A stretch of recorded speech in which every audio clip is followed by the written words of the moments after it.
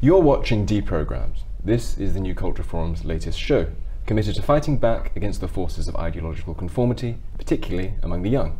My name's Harrison Pitt, I'm a senior editor at the European Conservative, and I'm thrilled to be joined today, as ever, by Evan Riggs, who is a freelance journalist, and our special guest this week, Tom Rousel, an historian and the creator of the popular YouTube channel Survive the Jive. Now, Tom, you went fairly viral last week when you put out a pretty devastating takedown both on YouTube and on Twitter. I think on YouTube it's got about 190,000 views and on Twitter about over 600,000 views. Pretty devastating takedown of the BBC's Horrible History sing-song for effectively lying about the genetic history of the British Isles.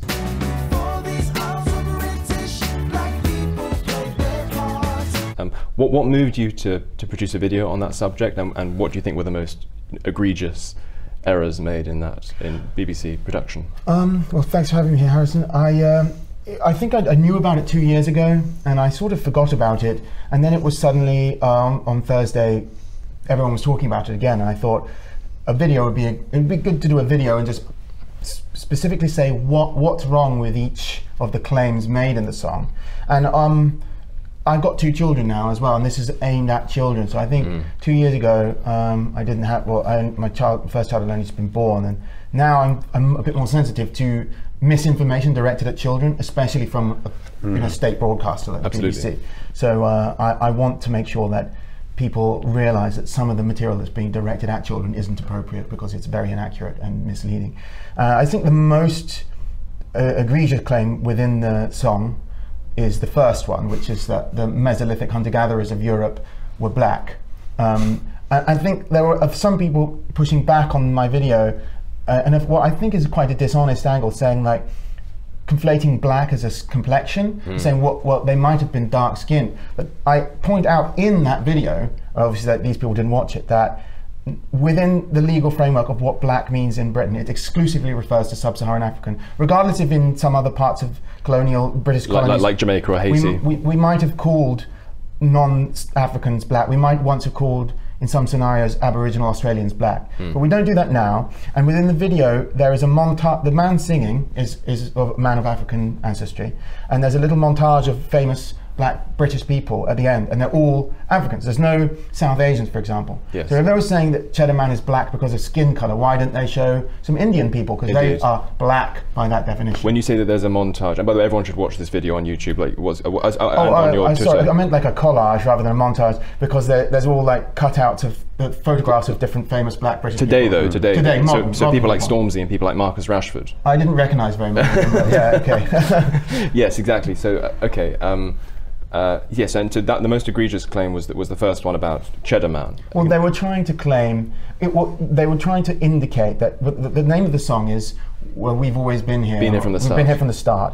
And we is doing a lot of legwork in that title. Who is we? Well, the man singing is a man of sub-Saharan African origin. And all the people at the end shown are people of sub-Saharan African origin. So I think you can reasonably conclude that we means people of sub-Saharan African origin. Not Western hunter-gatherers and not North Africans either. People, not North Africans. Emperors like Septimus Severus, who may have had a slightly darker complexion than anyone here does, but is not sub-Saharan African in that meaningful way, which they themselves make clear when at the end they say, look, here's the proof of this continuous black history in the British Isles. The fact that people like Stormzy and Marcus Rashford are here today, you know, this is what it's flowered into. It's like, well, no, that's a much more recent development. The fact that people like Stormzy and Marcus Rashford exist as citizens in Britain has a lot more to do with what's happened in terms of immigration over the last 60 years, since 1948 primarily, than it does with anything that was going on in 10,000 BC. Quite so. And all that. Okay.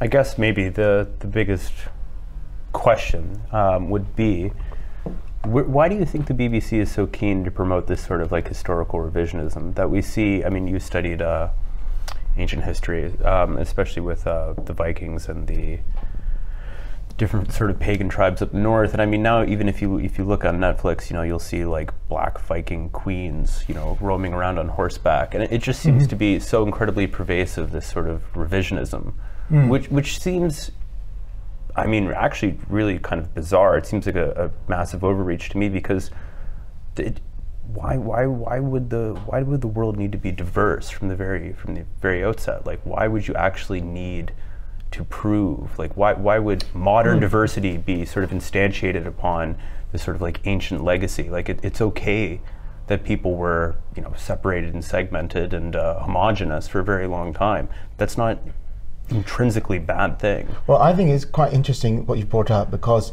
the framing sort of legitimizes the position that they're actually trying to oppose. Because a nativist argument would say, you know, we were here first, and this is our country, and that's an argument against immigration. Well, by trying to legitimize the presence of sub-Saharan Africans in Britain today, they're trying to, you know, sort of proto-chronological argument where they're pushing back the arrival of these people to try and give it legitimacy. Well, they're saying, therefore, that having a longer period of habitation within an area gives you more of a right to be there, which is they're legitimizing the nativist argument. They're saying that there's a nativist prescriptive right to settlement, and this is also the sort of thing that they will happily admit in other parts of the world. I mean, you know, good luck finding a liberal in Britain who isn't willing to defend the right of Aboriginal Australians to remain a majority in, say, the 18th century, or, you know, the Maori in New Zealand. You know, other people's nativist prescriptive right to having some kind of national homeland is granted, even retrospectively, even before international law existed on these sorts of issues. And now that it does exist, it's denied to people in Europe. Sure, yeah, it's like nationalism for the Ukrainians and nobody else, nativism for, you know, everywhere that the British people went, but not for the Brits. Indeed, yeah. And that seems to be the trend. So there's a very insidious liberal double standard on this question. I think it has a lot to do with trying to turn the population. So I think a lot of people go along with it, these ideas, because they're ignorant. I think that's probably largely true. But there are lots of people who are certainly aware of the fact that, you know, the sub-Saharan African presence in this country is of much more recent provenance. And it seems to me that the only reason I can think of why they would be willing to lie about it is precisely to provide a post hoc justification for what has already happened, because to try and present the unprecedented rates of immigration we've seen in the last 60 years as part of a long-running historical trend rather than an aberration. Yes. And to provide a post hoc justification for it. That seems to me what's going on. And particularly directed at children, what you're effectively trying to do is turn the next generation into amnesiacs in relation to their own history, which is a very sinister thing to be trying to do. I just very quickly, I want to recount a story about my youngest brother, Toby. He's age 14, and John Blank. Tell our viewers who John Blank is, because he's mentioned in the video as well. I think it's the only claim they actually get right. Yeah, well, he's the only example of a black person who I think can be widely agreed by every historian definitely was a black person of sub-Saharan African origin. The others are, some of them certainly not, or probably not. But this one they got right, but in this case, the problem is they've exaggerated his importance. He was a trumpeter in the court of King Henry VIII, and I think Henry VII as well, who was previously not an historian of the Tudor era. I actually don't think that's true. I think it was just Henry VIII, because I think he came along with Catherine of Aragon's entourage when Henry married Catherine. I think it was 1516. But in any case, yes, he was a pretty insignificant historical figure. He played a trumpet, and yet his Wikipedia page is enormous. What was not actually enormous, but it's a bit much bigger than it should be. And good luck finding any white trumpeters in the court of Henry VIII who get that kind of all the many treatment. Musicians and jesters and whatever he would have had. No one even knows their names. They're not important. Well, this is the story. My youngest brother Toby, he's now 14, had a whole lesson devoted to John Blank in school. And so I thought I'd do a little experiment. It's just you know, a single experiment, but I encourage everyone else to do it, our viewers to do it, particularly if they have children. I said, okay, so you know who John Blank is. You had a whole lesson devoted to John Blank.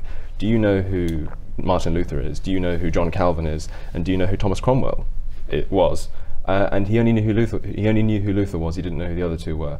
And he even remarked himself when I told him who Thomas Cromwell was. He said, God, so you mean to say that in school I've been taught about Henry VIII's trumpeter, but not his Lord Privy Seal? Yeah. That's the situation in which we find ourselves. But that's very sad. It is. But what do you think of this then? Why do you think there's this impetus?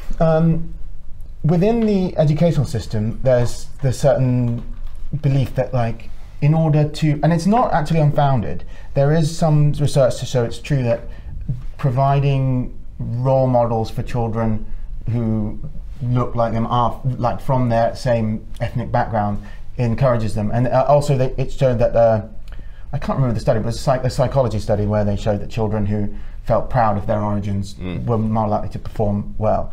Well, if that is so, then what is the effect of been here from the start on the white majority who are subjected to it? Why would you be proud of a trumpeter? Yeah. Yeah, I mean, also too, I mean, if we're really living in sort of this multicultural, globalized, Britain, London, why can't you pull from anywhere else in the world or any other part of the Commonwealth to find a hero that looks like you? Like, why do you have to kind of like go back 600 years to find some guy who was just essentially a non-entity? Just pull from forget Martin Luther. What about Martin Luther King? Does he not also apply? Yes. Yes, but no, I agree, and that is an interesting point you make about how if the concession is being made at the outset that people are more likely to gravitate towards role models if they look like them, then if you're basically writing all of the most important iconic figures in British history out of the script, Gladstone is dragged through the mud, Churchill's being dragged through the mud, practically everyone with any kind of name recognition in British history is being dragged through the mud, then what impact is this going to have? How is this going to demoralize the long-established ancestral population of these islands?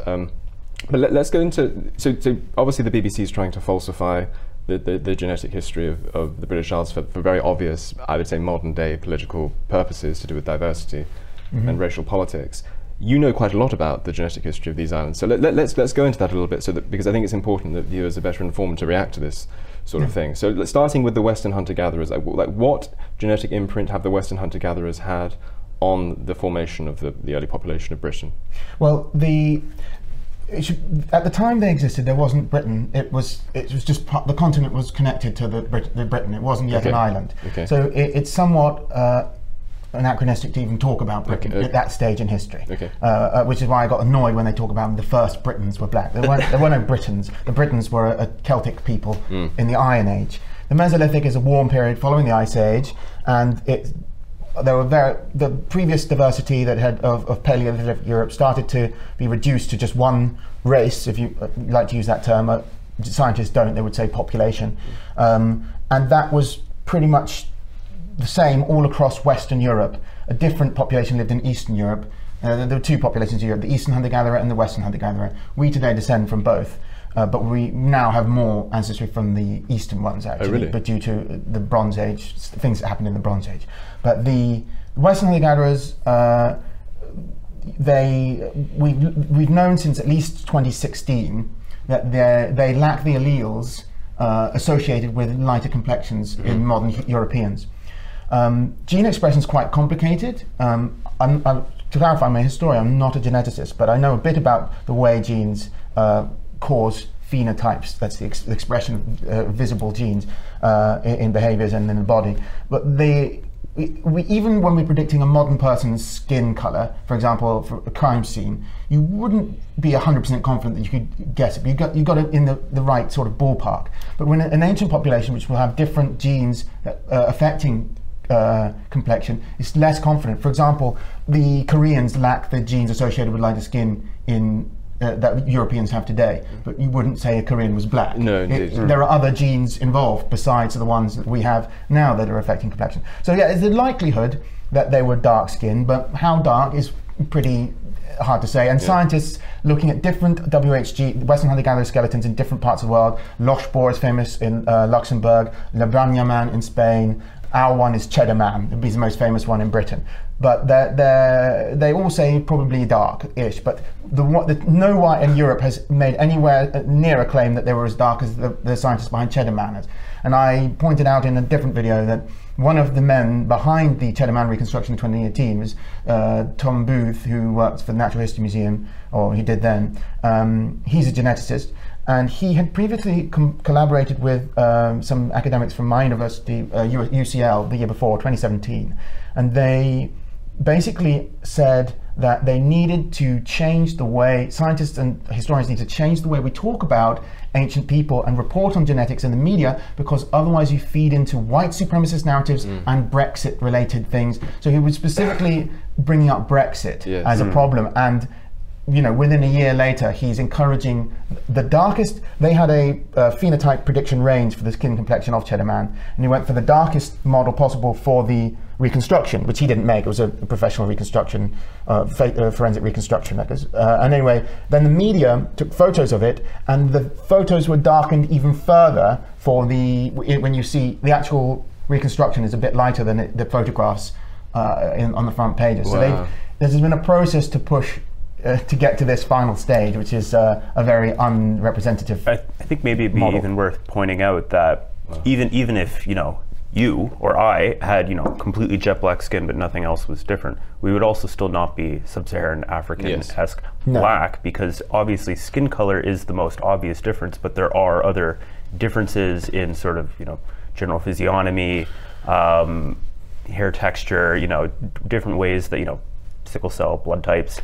Yes. There are actual differences, which is why these people all had blue eyes. Yeah. At that stage, all the By these people, you mean the Western hunter-gatherers? Western hunter-gatherers did not have the diversity of eye colors associated with modern Europeans. They only had blue eyes, and we have blue eyes today because of them. So that's inherited directly from them. Anyone in the world who has blue or green eyes, because green eyes is when you have a mixture of brown and blue eye genes. So it's actually one of the points you make well in the video, and it's a great antidote to the sort of racism that people are worried necessarily emerges from this kind of scientific investigation. That you point out how Nelson Mandela, despite obviously being sub-Saharan African, unquestionably being sub-Saharan African, actually has lighter skin than many, say, Tamil people who have much darker skin. But it doesn't mean that there's any. It would be ludicrous, even if it would never happen. But even if we were to find a Tamil, I don't know the necessary terminology, but let's say that we were to find some kind of Tamil, skeleton from 8,000 years ago in Britain, that wouldn't substantiate the claim that black people had been here from the start either, unless you're being very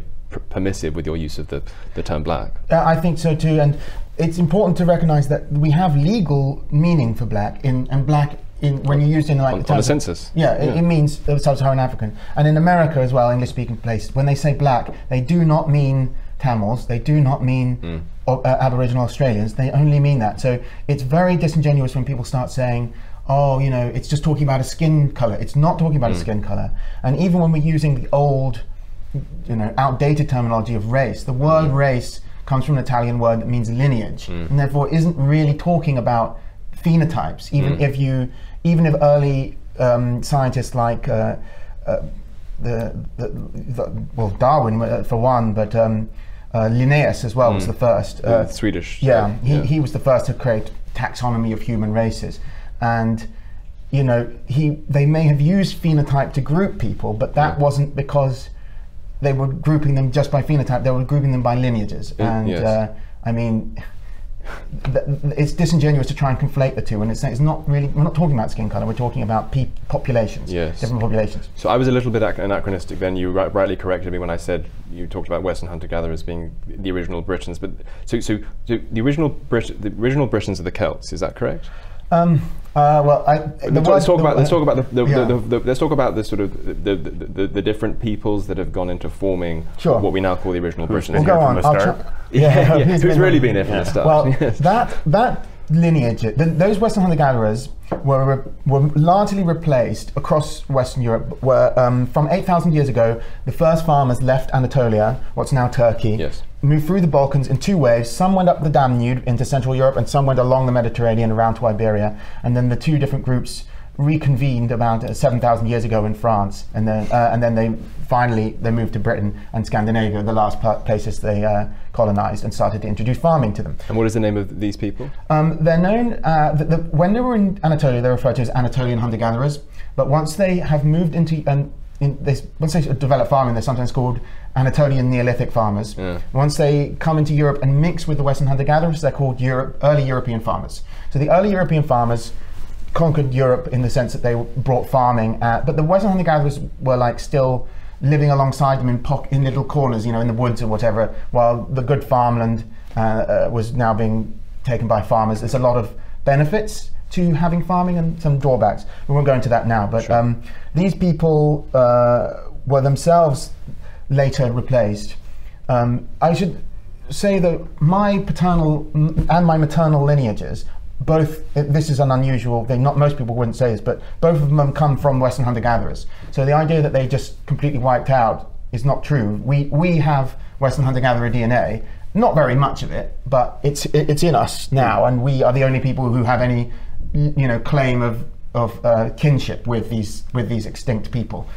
So although we're not the same as them, because we descend a lot from these Anatolians, I'd say maybe 5 or 10% of our DNA comes from the Western hunter-gatherers, but 40 to 50% comes from these Anatolians. And sorry, when you say our DNA, are you referring to the DNA modern of Northwest Europeans? Modern Northwest Europeans, and that would include us, and that would also include the French, that would also include the Spanish, that would also include... Well, Spanish is a bit different. They're a lot more Anatolian than us. They've got a lot more of the farmer DNA than we do. But when the Celts are, I think, regarded that's as... later on. Much later on, but they're regarded as sort of... If you're talking about the original Britons, you would talk about the Celts, wouldn't you? Yeah, well, the term Briton is used by the Romans to describe the people of this island. And at that time, they were a Celtic-speaking people with Brythonic language. And the word Briton may or may not mean tattooed people, which could be a name that the Gallic tribes used for them, or it could be something they called themselves. We don't really know, but Britannia is what the Romans referred to this island as, and after the people who lived here. And they were not the same as the Anatolians, because there's a really huge event in history that happened 2500 BC, just as Stonehenge was being finished. There was an invasion of another people who were significantly descended from Neolithic Ukrainians, and they ushered in the Bronze Age to Britain, and they replaced approximately 90% of the population of this island. So it was a huge event in history, and this was only... People in the 19th century, scientists used to think that this might have happened. It was very much became very unpopular in the early 20th century, up until 2015, when a paper was released that used scientific... Why was it unpopular? It was associated with, partly with Victorian and colonial, outdated anthropological techniques, but also somewhat associated with Gustav Cosima, who was an archaeologist who became associated with the Nazis to some extent. But he was, unfortunately for modern anthropologists, historians, archaeologists, and quite embarrassingly for them, a lot of those theories turned out to be right when brought under modern scientific scrutiny, which since the 1960s as well, a lot of the humanities have been about bashing earlier forms of academic disciplines, and I know one person said that we're asking 20th century questions with 21st century technology and getting 19th century answers. It's quite funny. Yes. But that happened, and that actually, these people in this part of the world, that Ukrainian element called Western steppe herders is brought into this island by an archaeological culture called the Bell-Beaker people, and associated with their alcoholic, their beverage containers, their vessels, ceramic vessels, and we largely descend from them. Okay. And they spoke a language which would belong to the same language family as Celtic and English, but it wasn't Celtic or English. And the Scots, especially even today, are pretty much the same, and the Irish as well, pretty much just the same as those people. Yes. But England, being closer to the continent, has had more influence subsequently from other migrations than the rest of these isles have.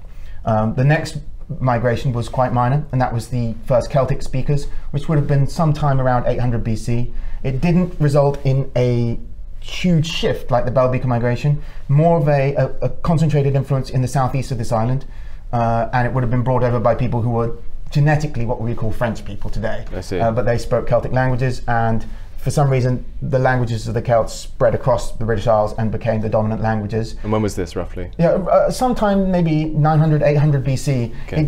It's not accompanied by a huge invasion like the Beaker folk, where 90% of the population was replaced in just 200 years. Yes. Rather, it's a gradual trickle of French DNA coming in, which probably represents merchants or settlers. It's not very clear exactly what was happening at that period. All we know is that the result is Celtic languages dominate, and Celtic culture as well. You start to see material culture coming in. And then the Romans come after that, of course, which was, this is now the historical period, where we have written text explaining who was involved, the names of the generals, everything. But the genetic record shows that there was no lasting impact of the Roman settlement. And it's a really excellent point which you make in your video, which made me think a great deal. It's just such a it's an excellent point about no one in a million years would say that the American invasion of Iraq or the American invasion of Afghanistan, just because troops were stationed there, garrisons were stationed there, have had a huge genetic impact on the population of Afghanistan, on the population of Iraq.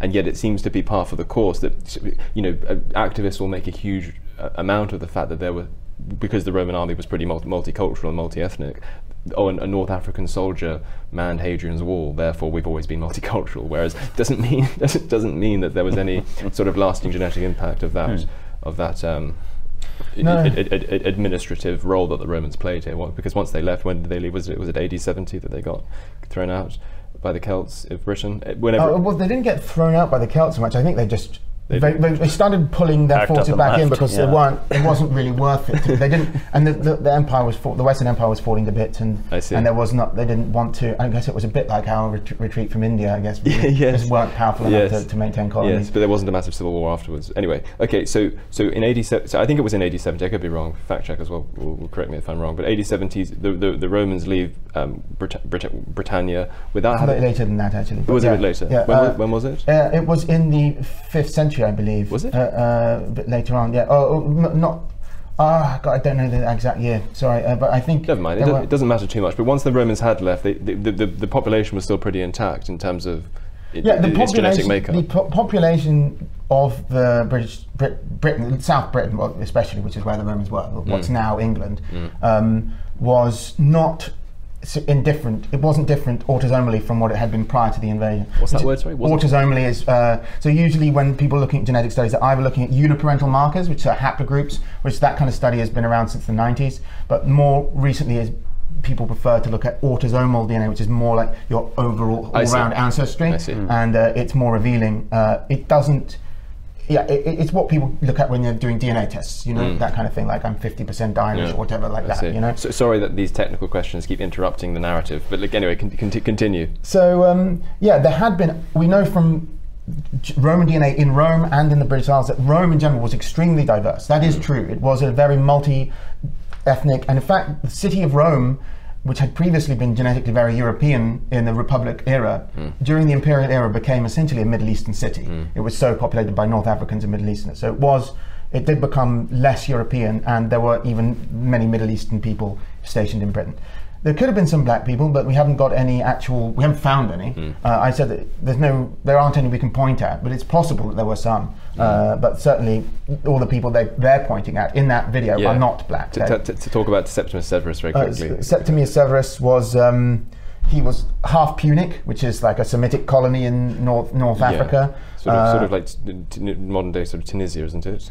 Yeah, I think so. But they would had significant amounts of Levantine ancestry. Oh yes, I'm not saying genetically. I'm just geographically. So and then he was half Roman, probably half Italian. So I'd say he would look pretty like someone from the Mediterranean. If not like an Arab, he might look like an Italian. But he wouldn't have looked like what we'd now call a black person. It's hilarious though, because they claim him as black, and again, as you point out in the video, there are historical sources, which may be apocryphal, you point out, attesting to the fact that when Septimus Severus encountered a sub-Saharan African on the eve of battle, he regarded it as a terrible omen, death omen, and wanted him removed from the ranks. And so not only was he not black, as you say in the thing, he was a racist by any modern definition. But even if that story is apocryphal, it's contemporary, so it still reflects. It's plausible enough that it could be true for a contemporary telling. So that means it reflects a common attitude at the time, even if it isn't an actual event that happened historically. And I think it's fair to say then that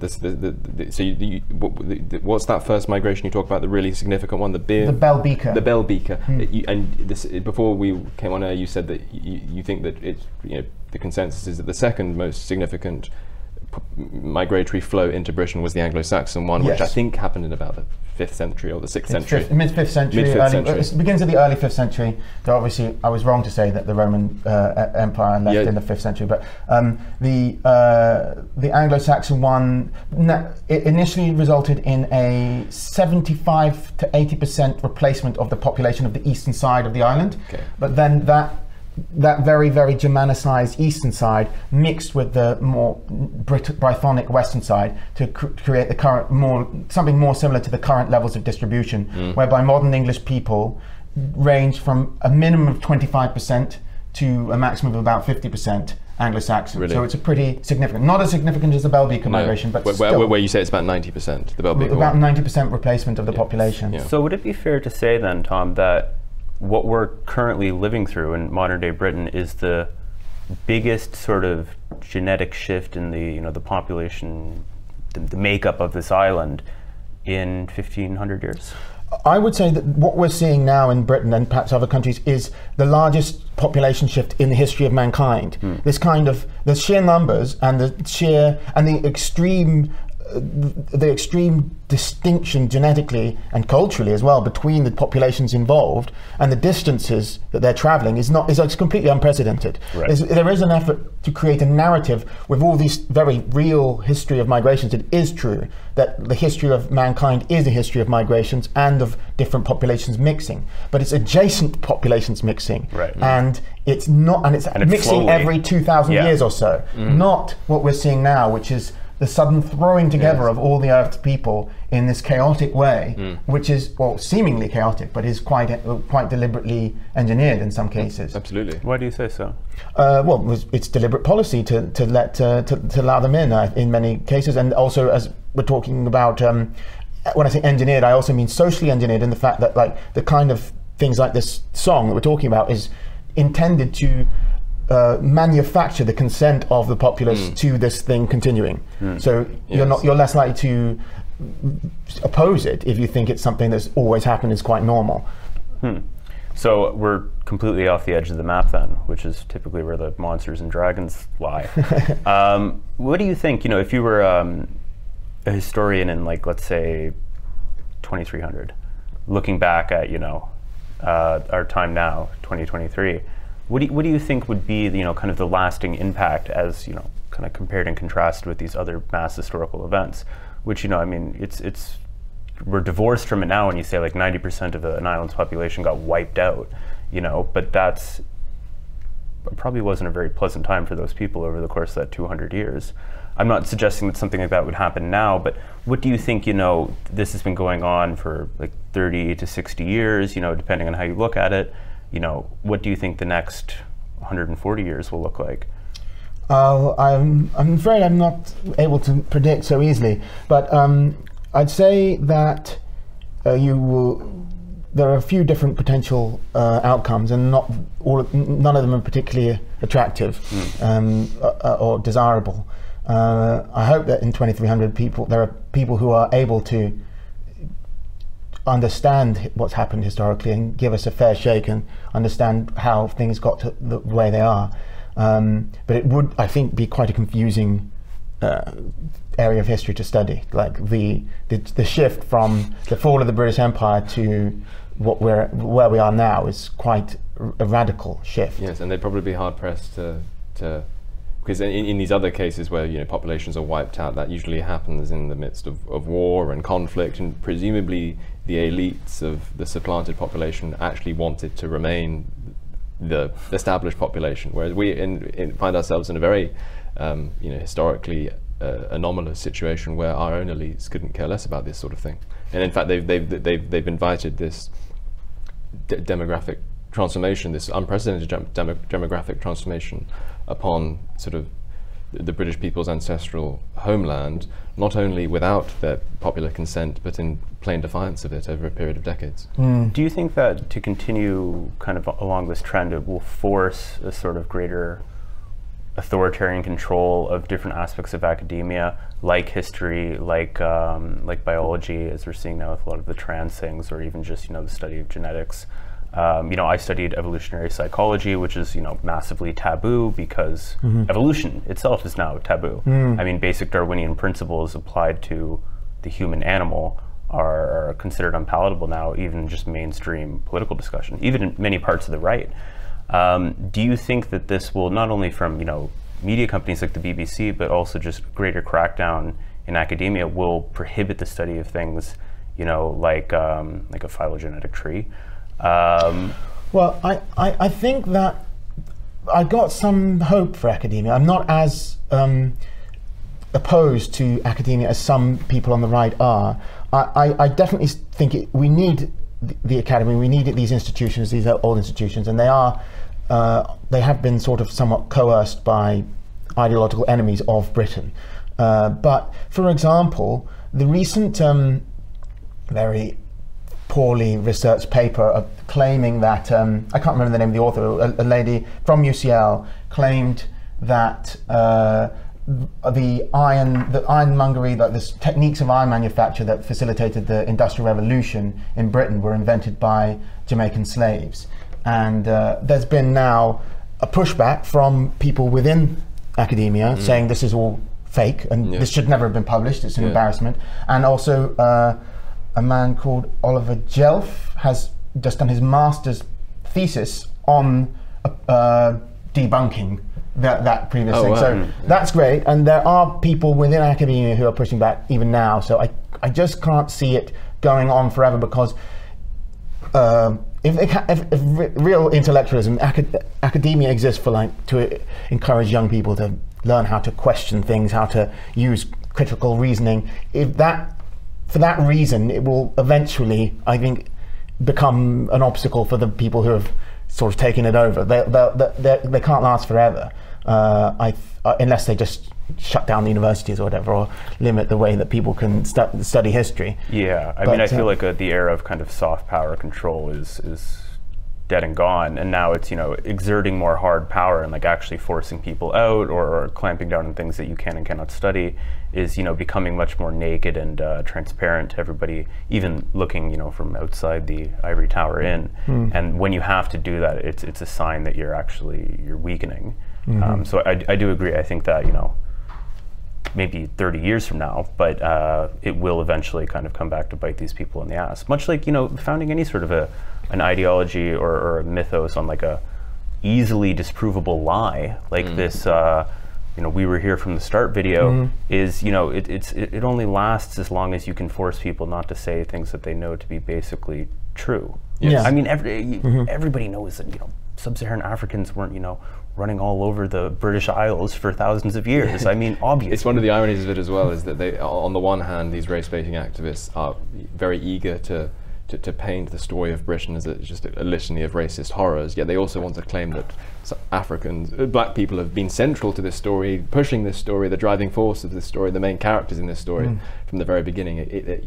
It's either a testament to the Britain. I think it's neither, but Britain's history is either a testament to the sort of relentless victimhood of blacks, or it's a testament to the sort of heroism and centrality of blacks. It can't be both. It's interesting because from my experience, the focus on the black experience as one of the victims is especially limited to the 18th century and onwards. They mostly focus on that. But when they talk about earlier, they like to do the opposite. And it's interesting because if I was to, I'm not a historian of the Tudor era, as I said, but if I were to talk about the black population of that period of Britain, I wouldn't mention the trumpeter. I would talk about I would talk about Van Leerden and the Blackamoors Act.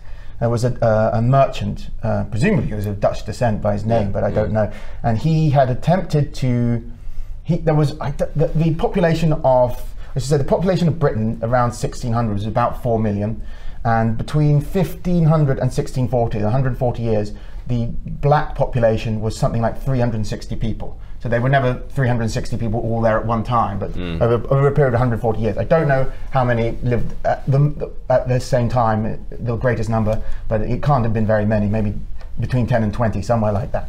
So anyway, Van Leerden had tried to ban them from the country. I'm not clear exactly why, but he didn't like them, and he received pushback from the owners. They weren't slaves; they were servants, and their masters had said, "No, we want these here.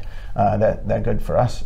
So please stop interfering." So he took it to the Queen Elizabeth I, and tried to get her to sign the Blackamoors Act to basically banish all blackamoors, as they called them, from the island. It was never enforced. But I mean, that some piece of legislation like that could be considered when probably we're talking about 10 people or something like that, yes. is probably a very important insight into what people thought about them yes. at that time, yes. which they never mention. No. So, well, why don't they mention that, actually? It's strange they don't mention that, because you'd think that that would be further proof of Britain's, inexpugnable guilt when it comes to race relations. I got a feeling it's got to do with the fact that 10 people in a population of 4 million just makes them seem not so significant. And the idea is to exaggerate the significance of sub-Saharan Africans in the history of this island. It seems to me that one of the things that one of the benefits of being a reasonably homogenous society, and as we've just been going a little bit through the genetic history of Britain, and to say that a population is homogenous doesn't mean that there's no sort of ethnic mix baked into that homogeneity. As you say, what if you would say that the majority population of Britain even today is white British, and yet when you sort of do those sorts of studies, you find that, oh gosh, there's Celtic, there's Anglo-Saxon, all the rest of it. Those are all Northwest Europeans. Exactly. They're all indigenous Northwest European groups. All of them descend from the Belbika people of the Neolithic. Indeed. So they're really not. They're just not very diverse. Yes. There's more diversity between two different neighbouring African tribes. Indeed. You wouldn't think anything of them swapping territories or whatever. Indeed, but the point that I think is important to make is that you don't disprove the existence of homogeneity in the present by pointing to diversity in the past, because over time what would have struck, I don't know, people 2,000 years ago like a very diverse array of tribes, now all of that has gone into the unity, the homogeneity of sort of white British people today. And it seems to me that in homogenous society, because we're talking about history, we're talking about academia, knowledge, the pursuit of knowledge, it seems to me that these things are always going to be much more contentious in an ultra-diverse society. In an ultra-diverse society, there's going, because particularly when you have a force-fed diet of multiculturalism, which conditions people to view practically everything through the lens of their own little community, all of a sudden, knowledge acquisition isn't a collective pursuit that we all engage in as a homogenous population. We all care about it. National history ceases to be unifying. It becomes a source of conflict, and we can see this in ultra-diverse societies that already exist. I mean, in places like Liberia, in places like the Democratic Republic of Congo, Papua New Guinea, there's nothing unifying about national history, precisely because there are all these competing tribes that have their own account of it. And it seems to me that we're going in that direction very dangerously. Yeah, I agree. I think I can only think of very high-functioning and successful states based on an extremely heterogeneous population. It's places like Singapore. Homogeneous. Heterogeneous. Well, Heterogeneous, because they're very diverse people. So they're the Malays, Chinese. Indians, sorry. Diversity In the case of Singapore. Sorry. Singapore. Racial diversity is baked into the Singaporean constitution. They make it have to work with maintain it. authoritarianism. Yeah. Exactly. The only way to make that I work bring up is with Singapore every other authoritarianism. episode. Sorry? I bring up Singapore every other Evan's episode. obsessed with really? Singapore, but Yeah. you're absolutely right. We have lots of examples, not just of, I don't know whether we want to call Singapore a despotic state, but for the sake of It's authoritarian. authoritarian. Yeah. Benevolently. But yes, Yeah, it's quite nice authoritarianism. But I mean, we lose something though. Yeah. We lose something special Absolutely. that England had, and if we have to move to a Singaporean model to make things comfortable enough that we can even live here, well, Exactly. we've lost something quite important. We can't get back again. Absolutely. In history, there are very many examples of multi-ethnic empires which are ruled with a sort of a bit of a rod of iron. There are many examples of Rattan cane. yes, exactly. There are plenty of examples of that, but there are very few examples of high trust, self-governing, law-governed democracies which are diverse. And I fear that I really. Well, let me ask you this. Our specific system of law is quite unique. Well, except to the extent that it's been copied by other countries, but issuing from the people. We have common law and things like that, and we have people coming together based on shared traditions and heritage rather than on state dictated ideologies, and that is something we'll have to lose, and that's one of the things that distinguish us from some of our neighbours in the continent with the more Napoleonic models of governance, and that will be lost completely if we have to move away from that. Absolutely, I think British conservatives have very naively relied on the innate power of those ideas and the innate attractiveness of those traditions without considering the conditions which make them attractive at scale. Yeah. I do think that model is kind of done, but people haven't really reconciled themselves with it. I think, kind of the fall of Afghanistan's, couple $1 trillion, couple 100,000 soldiers, 20 years, and you still couldn't make people. Yes. You couldn't English put a democracy in place where people don't want it simply. No. Yes. And I mean, that was really the true cruelty of it. I have many friends who are Afghanis, and they want to be part of Western society, but they're a vast minority. And I think too, this kind of what we're seeing now is a sort of a reverb back from that, where everybody's kind of reconsolidating, because this era of not empire building, but sort of instantiation of values, we realize that the reason these only took in a few small places is because the people there desperately wanted them to and fought very hard for it. And unless you have a kind of the native population of a country like Afghanistan or even like Malaysia, right next to Singapore, who doesn't really want this, it's just never going to happen. Well, I mean, a very wonderful example. I mean, I think since 1847, the Liberian constitution has been modelled very explicitly. I mean, their capital is called Monrovia because it was James Monroe, who was the U.S. president, tried to. Really? Sorry, he wasn't president of Liberia, but the Americans played a role in trying to make Liberia a self-governing state of the west of Africa. And anyway, the point is that they've had the same constitution roughly as the United States for 160 years, but it hasn't necessarily served them well, because it's not fundamentally the ideas, the sort of the de jure, what's written on paper, which makes these ideas work. Let's just say that. Yeah. I mean, the point I'd make in Liberia is that it's an incredibly diverse place. It's one of the most diverse places in the world in terms of tribe, in terms of religion, and that means that there isn't the high trust necessary in that society for the people to be governed with a very light touch in the way that they have been in the United States and the way that we have been here. But before we go on, would you like to say something? I was going to point out that the breakdown of trust is often one of the things that it's been observed, that people in more diverse societies are less trusting of each other, and that's something that has knock-on effects, as you're just pointing out. That it doesn't matter how robust your system of laws are or the institutions. If people don't trust each other anymore, then it's much harder to make things, and worst of all, when they lose trust in the institutions, Absolutely. then the institutions become less effective, less possible to operate effectively. Or if whoever runs the institutions alters the distribution of like goods and power between competing ethnic groups in a society, then it doesn't matter if you could have the most wonderful Montesquieuan constitution in the world, but if the legislature is primarily filled with people from a particular tribe, as might be the case in a place like Liberia, people don't have faith in that institution anymore, because they don't think of it as serving that first-person plural that Scruton talks about. There isn't a first-person plural. There's just a series of different theys which compete within those institutions, rather than seeing those institutions as expressions of themselves and what they are. And that seems to me very dangerous, and it seems to be where we're going. But just before we finish, Tom, let me ask you, we're getting a bit doomer, and I think, do you think that these, I mean, I know you're a historian, not a sort of policy analyst, but do you think that these trends can be reversed, that we can halt mass immigration and prevent the potential disasters that await? I know there are all sorts of legal obstacles which would prevent the halting of mass immigration.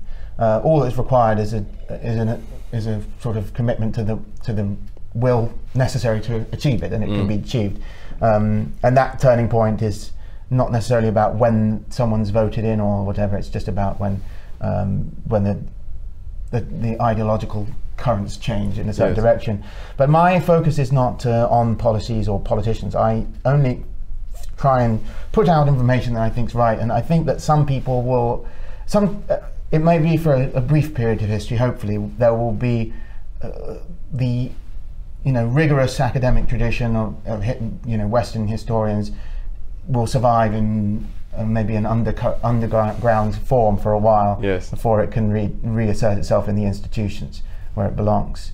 But I think that that is history as a really rigorous discipline. although it begins with Herodotus, which is, it's not really rigorous with him. It's not at all. But he's not like other ethnographers. He is a historian. He is trying to be objective in certain, not succeeding, but he's trying at least. And that is the tradition that Britain was drawing from when we began, history as a real academic discipline, historiography, academic historiography. And that has to survive. Otherwise, you're just left with we've been here from the start, things which are quite actually natural and intuitive. They're sort of they're human. Ethnocentric, they're very narcissistic human. Sort of chest beating, saying we're the best or whatever, which is, you find that everywhere. Yes. But actually looking at parts of, looking at history and trying to objectively understand what happened, even if people find it offensive. Just to end maybe here, historically, on average, when two different groups of people, whether they're direct neighbors or kind of far-flung foreigners, come together and clash in this way, does it tend to go relatively peacefully? Well, you can look at the history of these Isles. The different things can happen. The Mesolithic people were absorbed by the Neolithic people. We can't be sure how violent that was. The Bellbeaker people came, and within 200 years, 90% of the population is gone. Some people dispute whether that was a violent encounter, but I would say I can't really imagine any reason when 90% of the population would disappear within 200 years other than through pretty abominable things happening. The Anglo-Saxon invasion was a mixture of peaceful interactions and violent interactions. The Norman conquest was an elite model with dominance with extreme violence, especially the harrowing of the north, so that a new elite could take part. In every case, we see problems. The 20th, we've already seen problems in this country, and we're seeing problems in Italy right now. We're seeing lots of problems. But not all interactions are problematic. Of course, we can have nice interactions between the groups too. So it can be quite complicated and different things can happen, but I do think there will be a lot of problems, and there always are, and how the chips will fall remains to be seen. Thank you so much, Tom, for coming onto the show. It's been fascinating. Evan, thanks as ever. You've been watching Deprogrammed. Make sure to like, subscribe, leave a comment if you wish, and we shall see you on the next one. Hello. If you're enjoying the New Culture Forum channel and you believe in our mission, may I invite you to join our membership scheme at the link below or on our website, newcultureforum.org.uk. Our work is more important now than ever, and we have great plans ahead for the future, but we can't do it without your support. From as little as £3 per month, you can help ensure that we continue on our mission. As a member, you'll receive a range of benefits, including access to exclusive content, invitations to our private events, including here at our studios, free copies of our books, and much, much more, including, of course, our famous NCF mug. If you aren't able to become a member, then please help us by clicking this button and subscribing to our channel. It's completely free. Just remember to also click the bell icon so that you can get notifications when we post new videos. Thank you.